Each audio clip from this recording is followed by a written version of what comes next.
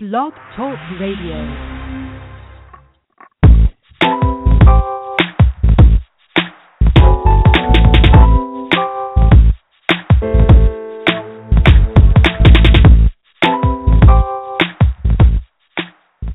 Welcome. You're listening to Perfectly Healthy and Toned Radio with your host, Darren Fat Man McDuck. And now, prepare to get fat.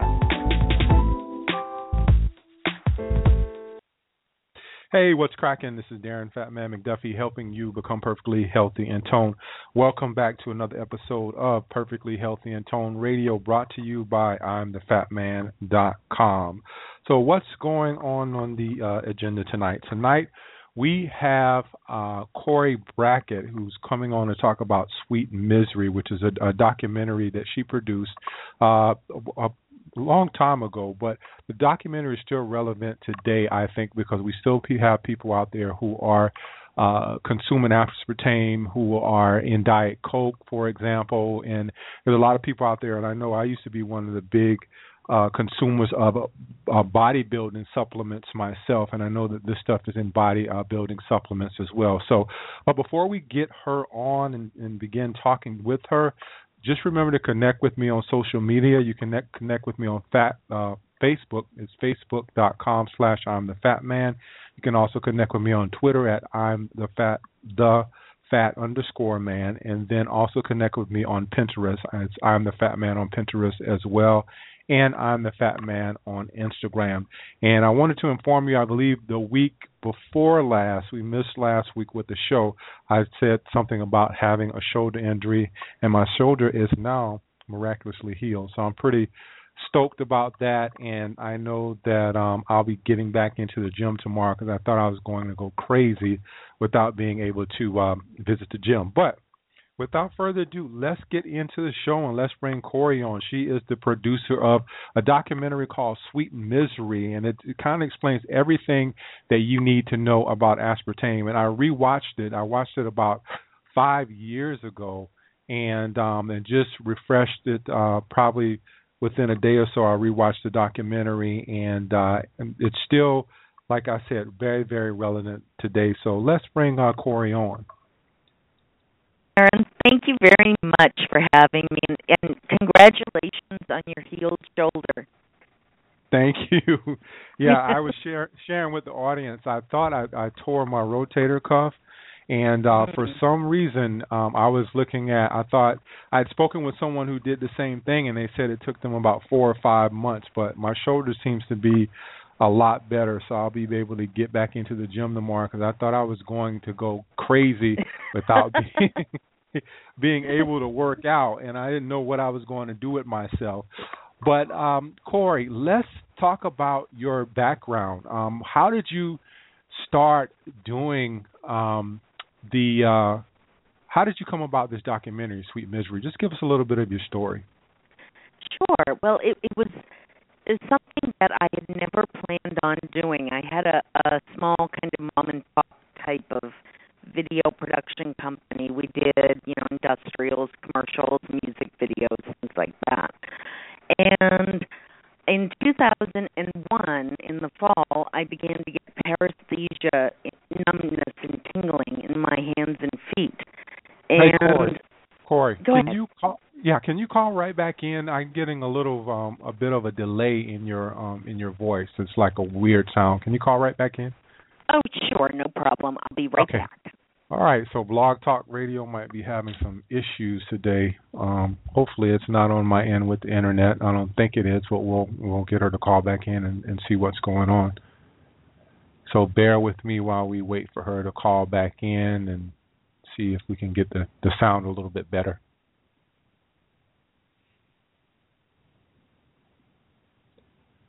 So while that's going on, while I'm waiting for her to give a call back in, okay, there she is. All right, hopefully we can hear you better now. Hello, how's this? That is right on, spot on. Right, oh, good. So, yeah. So I know you do Blog Talk Radio as well, correct?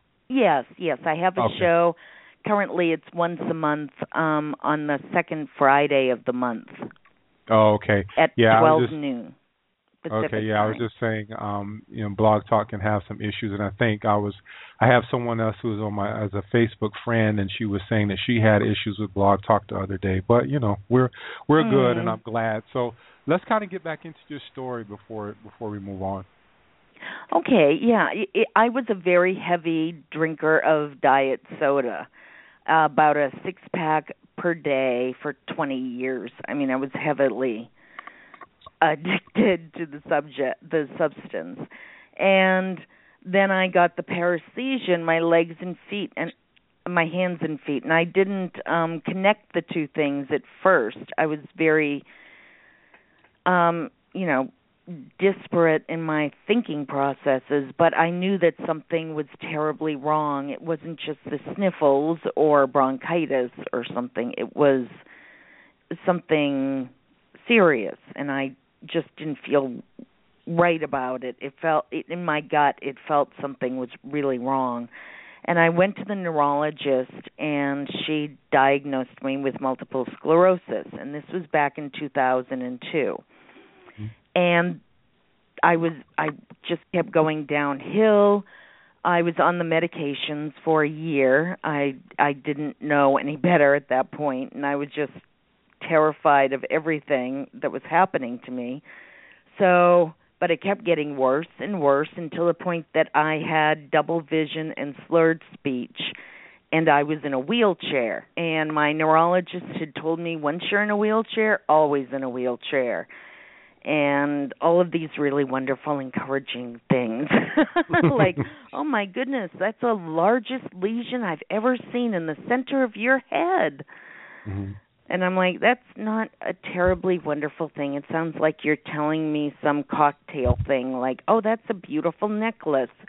Well, I got that at Sears or something. That wasn't really what I wanted to be talking about. It was my body, and it was horrifying.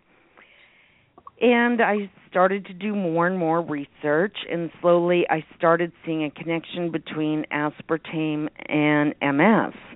And I got off of it. I had gone off of it, and I was trying a whole bunch of different things to get better. I did acupuncture, and I took some supplements, selenium and magnesium, and cordyceps lion's mane, 2 of the mushrooms that are out there. And I tried a lot of different things to get better. And finally, when I was able to walk again, despite what my neurologist told me, I decided that I was going to tell as many people as I could about this issue and learn as much as I could about this issue, so that I wasn't just spouting off, a hysterical comment, an opinion. I wanted to get information from doctors, lawyers, activists, and other people that were out there, and I compiled the documentary Sweet Misery, A Poison World. And that was followed by the sequel, which is Sweet Remedy, The World Reacts. Okay, yeah, I have to watch that one. I don't think I've watched Sweet Remedy. I watched Sweet Misery, and that's actually available on YouTube for free. If anybody's out there watching, just go in and type in Sweet Misery, and it'll come up, and you can watch it. And I actually am able to stream it to my TV and watch it. So I would recommend, though, going to Cinedigm, the Cinedigm version on YouTube, because there are a lot of folks that will watch that documentary and they get so hyped up and they think, we've got to tell the world too. And then they put it on YouTube, and it's like weeds that sprout up. And I appreciate their good intentions, but Cinedigm is connected to Journeyman Pictures, which is my distributor, and so that helps a little bit. Yeah, I believe that's the version that I actually watched, because I remember when it came up, it had a little intro, and then it went into Sweet Misery, so that's the version that I actually watched. Let's discuss the components or the makeup of aspartame, and can you kind of explain what some of the drawbacks or the side effects of it will be? Well, there are 3 breakdown components of aspartame. 2 of them are amino acids, phenylalanine and aspartic acid. And if you know anything about chemistry, you would think, oh, well, those are fine for the body. We need amino acids. One is essential amino acid, meaning we can't produce it in our bodies, and the other one is a non-essential. But the thing is, they're separated from other amino acids in nature. They're usually in harmony and balance with one another, and they're also maybe 3% of the food molecule. In aspartame, they're 40% and 50% relative, the two amino acids. So they're basically flooding our system with two amino acids that are free roaming, and it's not healthy and it's not good. It's kind of like gouging on cake to the point that you're like, oh, I can't take it anymore. You're just giving your body too much that it can handle. And the other thing is the other 10% of the molecule, which is not much when you think about it, but it is when you realize that this is a real poison that the FDA even calls a real toxic thing. We shouldn't be even looking at the substance, much less consuming it, and that is methanol. A tablespoon of the substance will kill you. I mean, Wow. It's a very potent toxin. And they somehow got it approved to the FDA through a lot of finagling and problematic, politics and PR and lobbying and all of that fun stuff. And it's in our food supply, and it's now in 6,000 some products throughout the world. And it can cause numerous problems because it affects the brain and spinal cord, the nervous system. And when those things happen, it affects a lot of different things. It's almost, it's a superconductor of the orchestra of our human body. And so it can really affect a lot of things. But some of the things that happen are lupus, chronic fatigue, MS, brain cancer. Some of the symptoms are headache and dizziness. They range from that to like thinking in a fog and memory loss to sudden cardiac death. So it's a pretty serious thing. It's not just a kid's toy. Unfortunately, I've seen mothers putting diet soda into their infant's baby bottle. I talked to a friend on Facebook today who said her stepfather was in a nursing home because he had Parkinson's, and that's another thing that aspartame can cause. It can precipitate diabetes. It's just a nasty, nasty substance, and it's very sneaky because even though it caused a lot of problems when it first came out on the market, there were a lot of people that had problems immediately with it. As time goes on and it's become pervasive in our food supply, there aren't as many people out there who are trying it for the first time. And people, even Dr. Russell Blaylock, he's a neurosurgeon. I spoke with him for both Sweet Misery and Sweet Remedy. And he says that even if you say, oh, well, I take aspartame and it doesn't seem to bother me at all, in the long run, you will still get more prolific and profound symptoms. I actually say when somebody has an immediate reaction to aspartame, they're one of the lucky ones, because instead of getting a headache and dizziness, you might get MS or brain tumor. Those things take longer to manifest themselves. Yeah. On the documentary, I remember they said that brain tumors were on the rise. Has that kind of subsided, or is it still rising? Are there still people out there who are still consuming these types of products? There's still people out there, unfortunately, who are consuming the substance, and I don't see brain cancer going down really much at all. It's becoming more of a common thing in our society. And we also have other things that cause brain tumors besides aspartame. We're flooding our bodies with toxins throughout the environment and the air we breathe, the food we drink, the food we eat, the liquid, the water we drink. Almost everything is really just flooding our systems with toxins and onslaughts of problems. Cell phones, putting them up to our ears. There was a study done 10, 12 years ago about it causing brain cancer, a Swedish study, on the side of the head where we put our phones. And that's become a joke in movies and television. They might joke about, oh, I'm going to get brain cancer when they're having their phone up to their ear, and it's kind of like, oh, that's so funny. But it is part of the real science. There just are numerous things. Aspartame is a very strong example of the problems that are endemic to our society, our FDA, our culture, how we live. Yeah, on the documentary, and I'd watched Dr. Blaylock speak before on something else. He'd actually, I watched him on this thing where they did.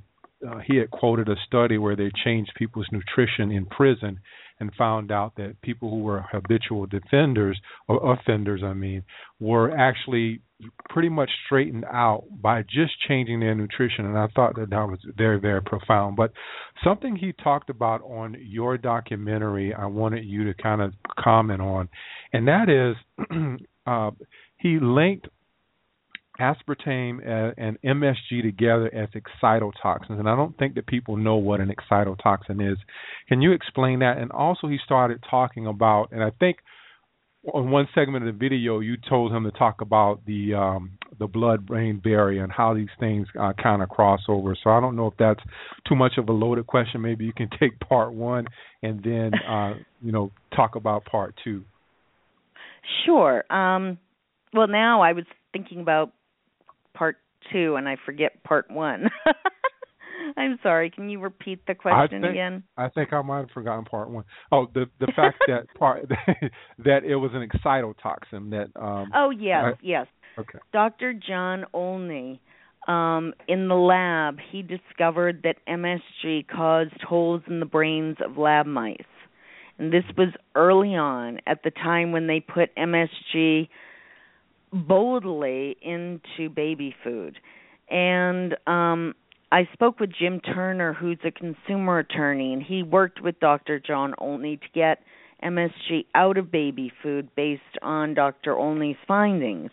And they were successful, but the very ironic, crafty, typical thing of big business is they took out MSG from baby food, but they put in, I forget which one it was, but MSG but goes by several different names now, and they all have the same effect, like yeast extract, hydrolyzed vegetable protein, monopotasium glutamate, different things like that, and they all create problems. But they actually they have pictures of the brain of mice in the lab, and they show MSG destroying the brain. And that's in the documentary Sweet Misery. But it's a horrible problem. And Dr. John Olney also discovered that aspartic acid from aspartame does the exact same thing to lab mice. So it's that he coined the term excitotoxicity or excitotoxins to describe a substance that literally causes the neurons in the brain to get all excited and move frenetically and excite themselves literally to death. Mm-hmm. Do you think that's why we're having a big problem? I know that I have an uncle now who's going through dementia. I lost an aunt to the same thing, and then my grandmother ended up having Alzheimer's, and I'm wondering if I don't know what they consumed, but I know that a lot of these things are in our food supply. Do you think that's why we're seeing such a rise in all of these degenerative neurological disorders? Personally, I really do. I have to mention that I'm a researcher. I'm not a doctor. So please do not consider my voice the word of the certified God in our society that can stand on his pedestal. But it is a problem, and I think we're beginning to make some changes. There's a huge organic movement, which I do believe is very important. There's a big farmers market movement. There's aquaponics, which is growing in popularity, where you grow food and fish together, and it becomes a symbiotic, harmonious relationship. And those things are working with the earth, not trying through our own hubris to conquer the earth, which is what we've been doing for the last 50, 60, 100, 200 millennia years.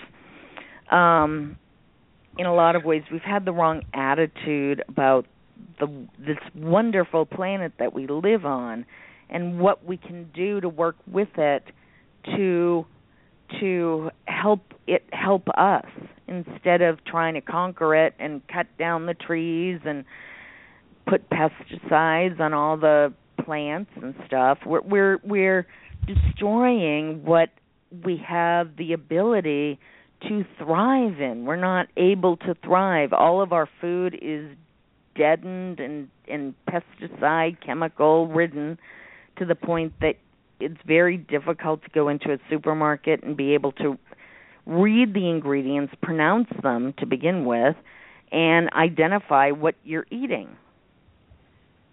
Yeah, I agree with you. I just think that I've always kind of said that man is the only animal that'll make its own self extinct. And we're supposed to be the smartest and have the ability to reason, but yet we keep torturing ourselves by putting different things in the food supply. One of the things I think that confuses people, Cori, is, and this confused me a lot too, when I used to look on like bodybuilding supplements and I look on the back of, for instance, something like a Diet Coke, and I would see phenylalanine. And at the time, even before watching your documentary, I couldn't even pronounce phenylalanine. Yes. I didn't even know what it is. Yes, it took me a while to get it down in my head too. But is that a way when someone sees that, for instance, I go into a supplement store, which I don't really even take any supplements anymore when I work out, but someone who's out there who's listening and they go in and they see phenylalanine or they see it on the back of a soda can, is that just a fancy way of saying that it contains aspartame? Well, one of the best, easiest ways to figure out if something has aspartame without having to read through the whole list of ingredients, which can end up being quite long in some products, is they have to put a warning on a product that has phenylalanine, which usually means that it has aspartame in it. And the warning is, attention, phenylketonuria contains phenylalanine. And so when you're dealing with that is a quick way to see. You're right. Okay. Yeah, because I always would look on the back of things. And I think the only thing that saved me from that is I never liked the taste of those drinks. I was like, you were lucky. Yeah, I had someone I used to date, and she would always drink Diet Coke, and I drank a Diet Coke. And Diet Coke tasted all right to me, and then I noticed something I started being addicted to it. I had to have it, and I'm wondering, why is it so addictive? Is it because the aspartame is in there, or why can Diet Coke be so addictive? Because I know that you had a really big Diet Coke habit at one time. Yes. But did you ever do any research to figure out why it's so addictive? I believe just the molecule, the aspartame molecule, is addictive. It's something that just you can kind of feel it. And the other thing that I have noticed from personal observation of myself and people around me that I've talked with, when people get fully addicted to the substance, and it took me a long time to quit. It was hard. I went through withdrawal. I got to the point where when I stopped drinking diet soda, I got dizzy and I felt weak and hungry, but not really hungry. It was just an awful feeling, worse than when I quit smoking in 2000. Mm-hmm. I used to smoke, and that was not as difficult nearly as diet soda. Yeah, I remember seeing on the documentary there where you look like, there was one picture where you looked like you had gained some weight, and then you could see where you started losing weight. Were you able to do any research on aspartame and its relevancy when it comes to weight gain? And did you see that? I know you interviewed a lot of people on the documentary, but did they have any stories for you as far as getting off aspartame and how it helped them manage their weight? Well, personally, I lost 70 pounds when I stopped consuming diet soda. But I can also tell you that there was a study in, I think it was 2005, by the University of Texas Health Science Center. And they found that the more diet soda a person drank, the higher the risk for becoming overweight or obese. Mm-hmm. So, and there have been other studies too. There was a study several years ago, not as long as 2005, but they found that diet soda tended to cause weight gain or tended to increase the risk of being obese or overweight. And I remember the researchers of that study were perplexed by the results, because you think a diet soda is going to be, or a diet product is going to help you lose weight, not the other way around. Mm-hmm. But they were surmising or theorizing that it might cause you to crave carbohydrates. And that is true to a certain extent. When I was drinking diet soda, there was nothing that I liked better than to make a big, huge plate of spaghetti, curl up on my couch, click on the TV, and drink my Diet Coke and eat my big plate of spaghetti. I love to do that. Yeah, something that I ran across, I don't know if you might have heard about this, and I forgot who I got it from, but they were saying that even when you drink these diet things, that it opens up something called the cephalic response, and it causes you, I think that's the thing that causes you to actually crave the carbohydrate. I cannot remember who I knew that from, but it's like when you're on air. It tricks your body into thinking that it's consuming sweets and sugar, but it kind of messes your body up because it's just kind of giving you a gotcha type of trick, you know, where you're reaching for something and you don't get it. So your body kind of goes into this weird mode trying to get the sweets that it thought it was getting that it didn't get. Yeah. I can't remember who I read that from. It's a doctor, but I can't remember. And then it's a her. I can't remember her name. It's like when you're on the air, you can't remember anything. When you get off, you're like, oh, now I remember. Yes, I know that happens. Something I wanted to ask you about, and I don't know if you've done research on this or if it's from the same family. I noticed that there are a lot of kind of newfangled sweeteners that are coming about. You have sucralose, and then you also have erythritol. Are these kind of the same mechanism as aspartame, or are they totally different, or do you know? When you get into an artificial sweetener, from the research I've done, they're pretty much across the board not very good for you. You're far better off drinking a club soda with lemon and getting used to another artificial sweetener. Diet Pepsi recently dropped aspartame. They're going to be unveiling it. I think it's in August. Yeah, I was going to ask you about but they've announced it.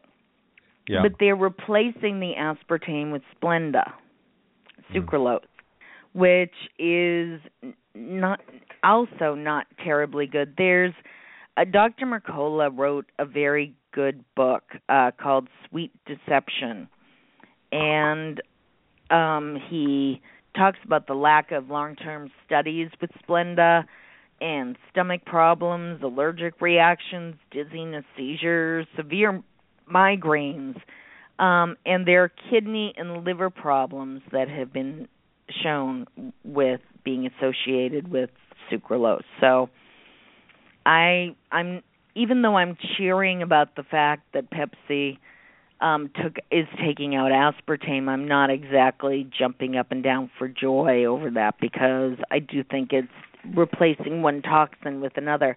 But the one thing I will say is the other artificial sweeteners are not as bad as aspartame. They're still bad, but they're not as bad. They're kind of the lesser of two evils.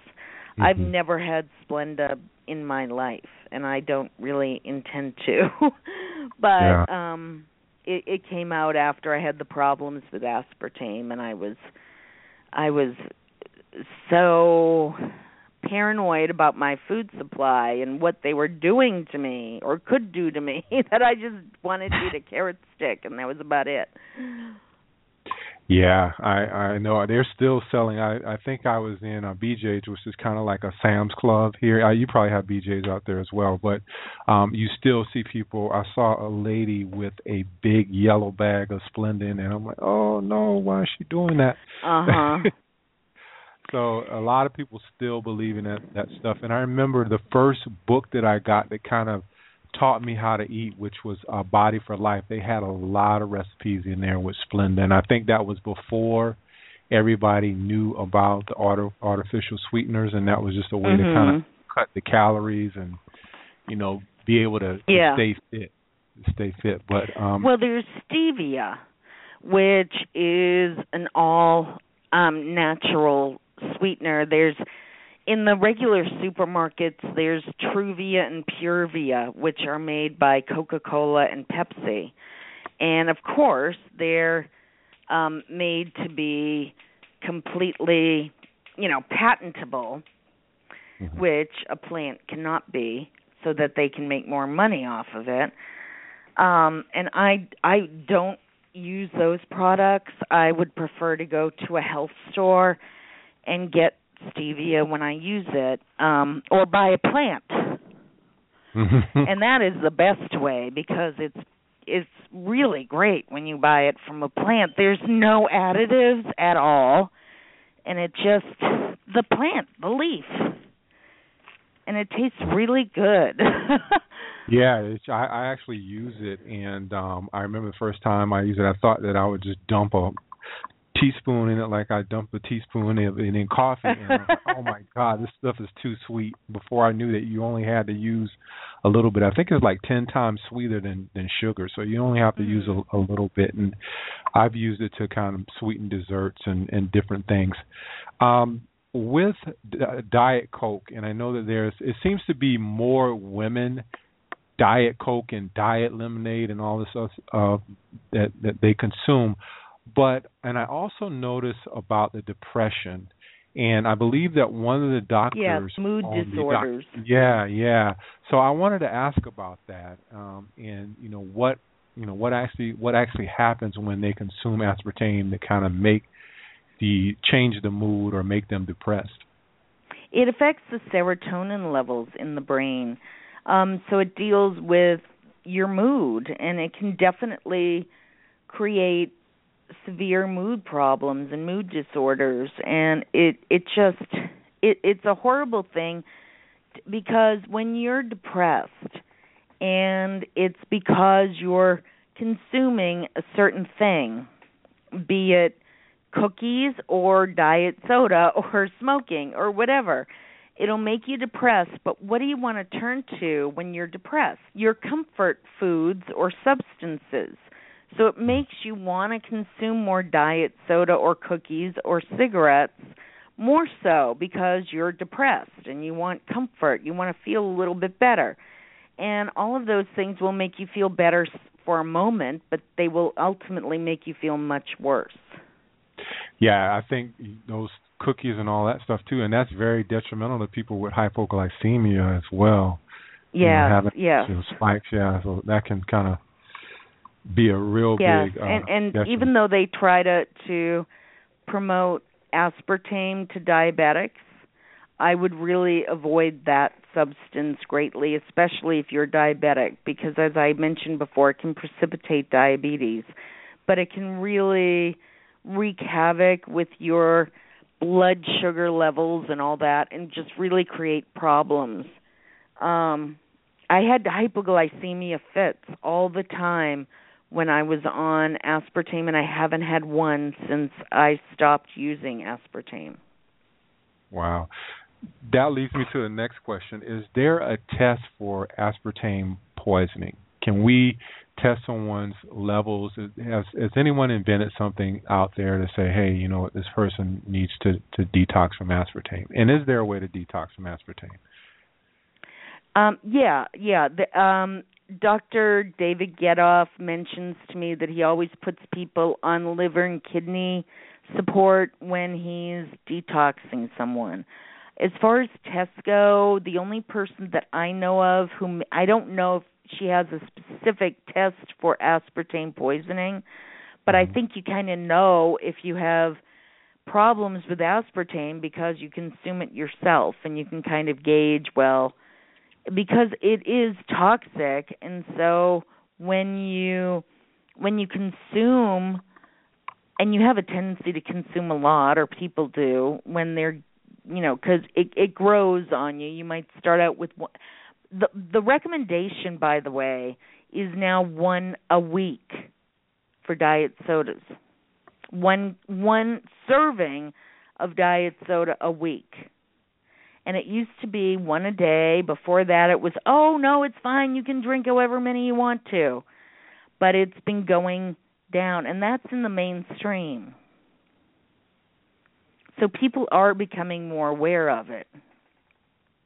But I think, the doctor who might have a test for it is named Dr. Janet Starr Hull, and she does hair analysis. And she also had problems with aspartame herself. She had Graves' disease. She wrote the book Sweet Poison. I know that's on Amazon, and she also has a website, a couple of them. If you do a Google search on Dr. Janet Starr, Starr, Hull, Hull, you'll be able to find her pretty easily. Yeah, I'm going to have to look her up and check her out and see what she's talking about.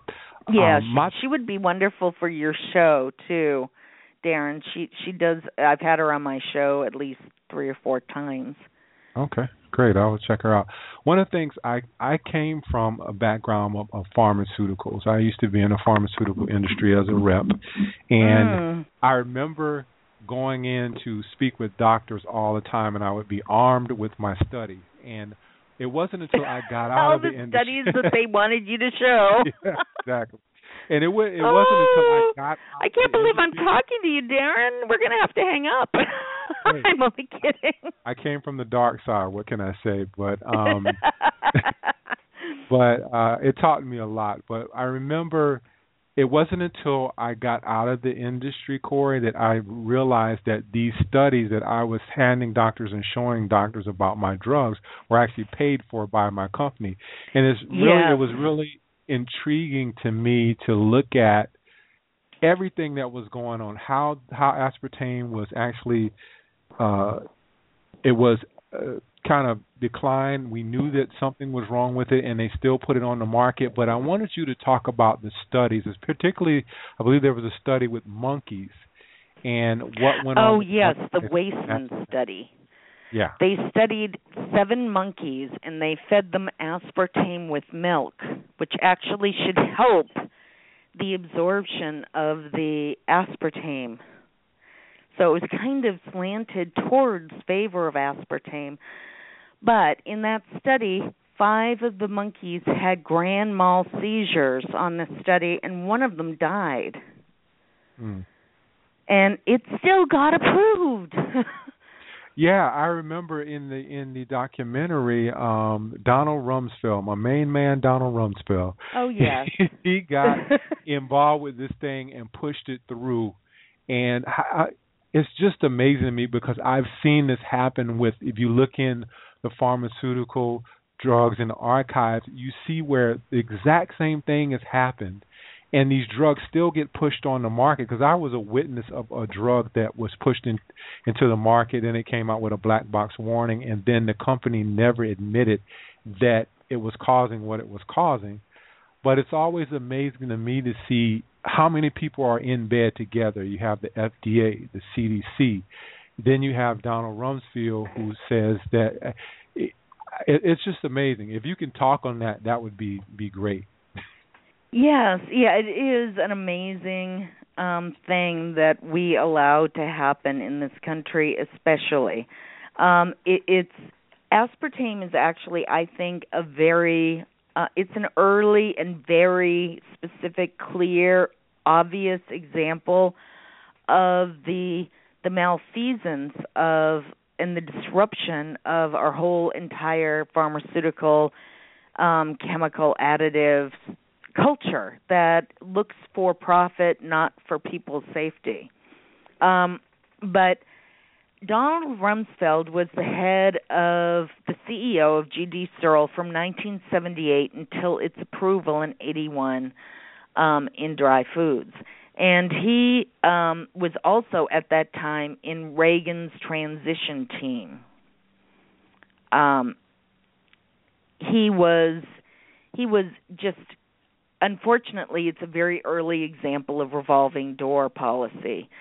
And they're all buddies. All these people are friends and,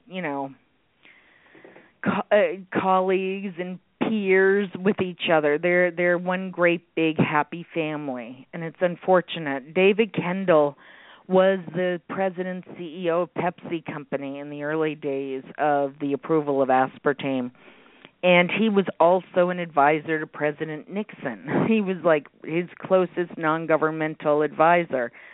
And Donald Rumsfeld was on Nixon's cabinet, on Nixon's team at that time.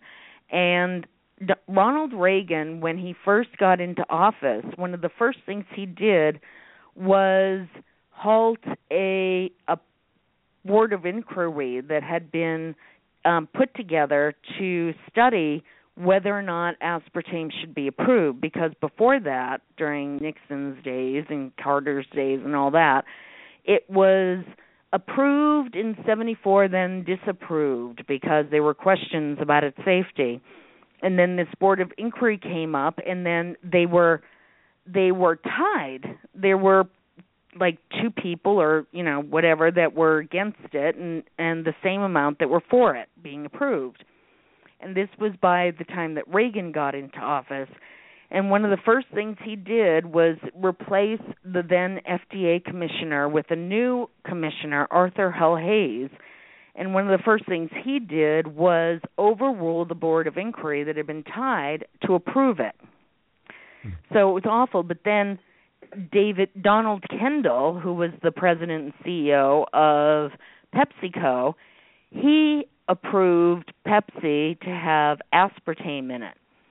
So it's all one crony after another crony after another crony. It's one great big huge web of favors and politics and patting each other on the back. Yeah, it's all about money. And it's ironic, and I found this out through doing some research myself after I got out of the industry, of how it's such a revolving door. You have people who will work for the FDA, and then they'll go in and work for the pharmaceutical company, and that went on with aspartame.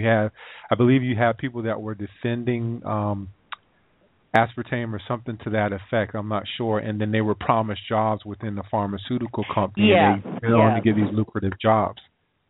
Mhm. Yeah, they would be in charge of the investigation or, something like that. And then all of a sudden they would be given a job at G.D. Searle's law firm or PR firm for a lot of money.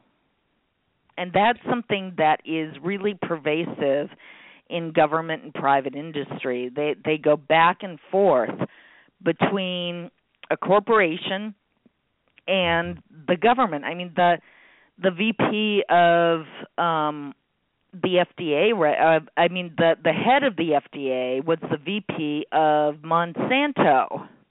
Yeah, Michael, I can't remember his Friedman. name. Michael. Yeah. Yeah, so it's all pervasive, and it happens all the time, and we need to put an end to this practice.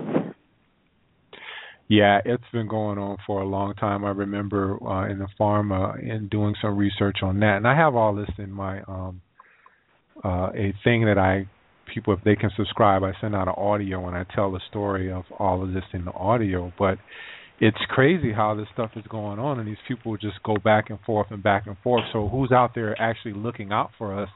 Really, it's no one. Right. You really can't, yeah. It's really no one. The last question I had for you, and I believe this was probably near the end of the documentary. I was very, very curious about what happened with Diane Fleming. Is she still in prison? She is. Oh, she no. is still in prison. I feel horrible about that. She's been in prison since 2000. For those of you who don't know what we're talking about, Diane Fleming was convicted of murdering her husband. And it happened very suddenly. He was out. He had been playing basketball with his friends, a friendly game of basketball, and he really didn't feel very well. So he came home, went to work, I think the next day, and he didn't feel good, so he came home from there. And pretty soon he said, I think I have to go to the hospital. And he then ended up falling into, I think, a coma, and he had a brain bleed, and he died. And they pinned it on Diane Fleming, and she has been in prison for 14 years. Her daughter was like 7 or 8 when she went in, and now she's in her 20s. And it's like, wait a minute, that isn't right. You know, I mean, did she ever try to repeal her case, or what happened? Yeah, she's been in continual appeal after appeal after appeal. And there are some people in the whole anti-aspartame movement who disagree with aspartame being the cause of her being in prison, to be honest with you. But I do believe in her innocence. I think there are other things that can come into play, some thoughts on creatine and, different stuff that he was doing that wasn't very healthy. You're supposed to put creatine in water, for example. He put it in Gatorade, and he used a lot more than he should have. Mm. So there are a lot of things out there that are going on but I feel so bad for her because of her. I mean, being in prison is an awful thing. I mean, she sticks out like a sore thumb. When I met her, I felt like I should be having tea and crumpets with her in her parlor rather than being in prison talking with her in a jumpsuit. But she, she just doesn't belong there. And all of the prison guards, they get along with her great. It's like they all know she's innocent. They keep trying. She keeps not quite being able to get there. It's hard. It's difficult for her to get good legal defense. She has a Facebook page. It's called Free Diane Fleming. I'll have to check There's it a out. woman who's working tirelessly on her case right now.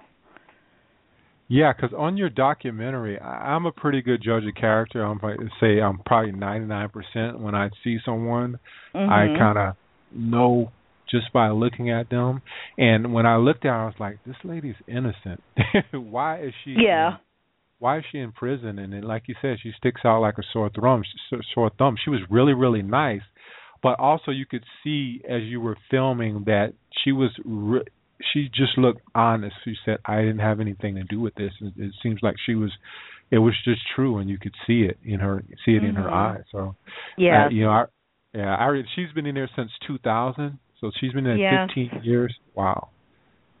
Yeah, that's great. It's horrifying.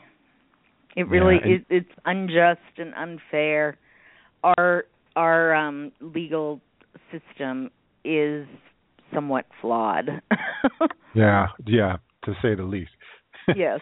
Last question for you, Cori. Why is aspartame still on the market? Why are we still using it? We know what what it does to us. Has anyone stepped up to the plate and said, hey, we need to get this stuff off the market? Because one of the things that I always look at is you go to different countries and they ban certain things. Mm-hmm. And here in America, we know that these things are bad for us. People keep coming out with research. Mercola's writing books on it. And just everybody's beating it up, but it's still in our food supply. Why? Why? That's the $1 million question, Dan. In a lot of ways, I think it's demand. If we can just stop craving it and wanting it and buying it, there won't be a demand for it anymore. I mean, Pepsi, when it dropped aspartame, made the announcement recently. It said it was dropping aspartame due to customer complaints. Mm. And, antibiotic-laden chicken was recently kicked out of Costco because of customer complaints. So we do have a voice and it has power, but we need to speak up. Unfortunately, the lobbyists are very, very active. When I was in New Mexico talking to the New Mexico State Legislature about aspartame, there was a senator there who was interested in this issue. There was a lobbyist there, or a couple of them, that were flooding the issue and confusing the issue. Mm-hmm. And that's what happens every time someone tries to step up and speak out. They will be silenced by the lobbyists that are out there that are very powerful and very effective. But if we all got together and we said, I'm mad as hell and I'm not going to take it anymore, mm-hmm. we will prevail. There's nothing else that we can do. I mean, that is happening with the march against Monsanto. With GM Foods, it's slow going, but slowly companies are starting to take GM Foods out of their products or their restaurants. Chipotle is an example. Mm-hmm. Things can be done if we step up. It's just we cannot give up and say, oh, it's just too much that's going on. I'm just going to let them win. No, we don't have to do that. We have so much power. If we only knew how much power we have, if we think about it, the powers that be, the people that call the shots and do these things to us and create these grievances, these problems, they're less than 1% of the population. They're a very small percentage, and we are massive and huge, and our voices are powerful if we do not get divided by red herring issues. Mm-hmm. Yeah, we have so much power, and I know that I recently did a little video and put it on Facebook about the fact that McDonald's profits are dropping. So people are definitely becoming more educated, and I always tell people to just vote with your dollars. If there's something that you don't like, just don't buy it, because the name of the game is just money. Corporations are only going to offer what they can sell, and if you're not buying the stuff, then they're not going to offer it anymore. And you talked about this earlier about Diet Pepsi. And I've seen it in pharma myself where these things were pulled off the market not because they needed to change a formula. It's because they're not selling. I used to do antibiotics, and there was a certain antibiotic on the market, and the antibiotic, doctors just quit using it, and they pulled it. They never admitted it was causing anything, but they pulled it and said it was because of profits. And that's what they're going to do. They're never going to admit anything. But I just think that we have so much power in our dollars. And if we just say, hey, you know what, we're not going to buy this. And you're seeing that. You just mentioned Costco and different things. But again, I agree with you that we have to start voting with our dollars. We have a lot more power than we think we have. We do. We have so much power. We can move mountains. We just need to hunker down and get working. It's incredible what we can do, and companies are responding. There's Coca-Cola and Pepsi both have come out with new sodas that have stevia in them rather than any artificial sweeteners. Coca-Cola has Coke Life and Pepsi has Pepsi True. Mm-hmm. And they're usually in health food stores or maybe a small presence in supermarkets. And, as I said, I don't really recommend their versions of stevia, but it's so much better than regular diet soda that has aspartame in it. Yeah. So they are responding, but we've got to show them, hey, this is a good thing, not that you're doing. Give them encouragement, not go, oh, well, we don't really care. We care about gay marriage, and we care about abortion, and we care about, these different things that are just trying to impose our philosophy upon other people rather than live and let live, which I think is the most important philosophy. But there are things that can kill us or let us thrive and be very happy and vibrant and wonderful creatures again. Which one would you prefer to stand behind? Yeah. I tell people like this, Cori. I said, hey, when your food and your water are controlled, nothing else matters. You can have all these other issues outside of that, but if you cannot eat or drink water, you're done. That's the end. That's the end of the game. Cori, I really enjoyed speaking with you, and I commend you for kind of being on the front line and waking me up, having me to be more conscious. I believe that you came out with this documentary in 2002? 2005 and 2006 were my two documentaries. Okay. I got diagnosed in 2002. Okay. Yeah, I believe I watched it in 2006 or 2007. It was shortly after my mom passed away when I was on this big thing of getting more healthy and being a lot more conscious about what was going on around me. Do you have a website if people want to check out your website or get in contact with you? It's sweetremedyradio.com. Great.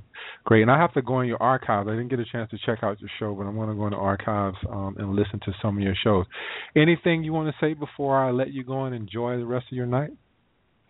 No, just remember to don't be afraid of speaking out, speaking up, make a difference in the world, and be happy, healthy, and learn to listen to your body, because you cannot find a great, easy answer anywhere out there except for within yourself. But your body will tell you if you listen. Yep, I agree with you totally. Thank you, Cori, and hopefully I'll have you back on sometime in the future. I love talking to you. I enjoyed talking with you too, Darren, and I'd be happy to be on your show anytime. All right. Have a great evening. You too. Okay. Bye-bye. Bye-bye. All right. Good show tonight. Hope you'll go back and re-listen to it if you're listening to it live. Pass it on to a friend, someone out there who really needs to know what's going on and how to take a little bit better care of your health. Next week, I'm having Tara Gessling on. I'm pretty sure I'm kind of butchering her name, but she has a book out called The 180-Degree Wellness Revolution. And Tara has a very similar story to Cori's that we spoke with tonight. She was in a wheelchair as well and kind of became a nutritionist, started gardening, and really taking care of her health. And she's no longer in a wheelchair and walking good and really taking care of herself. So we'll be speaking with her. And I was supposed to have her on the first week of May, and She was a little bit under the weather, so I had to reschedule her on for next week. So we'll be talking to her about the 180-degree wellness revolution. Thanks for listening tonight. I'll see you same fat time, same fat channel next Wednesday. Peace and love, and thanks again.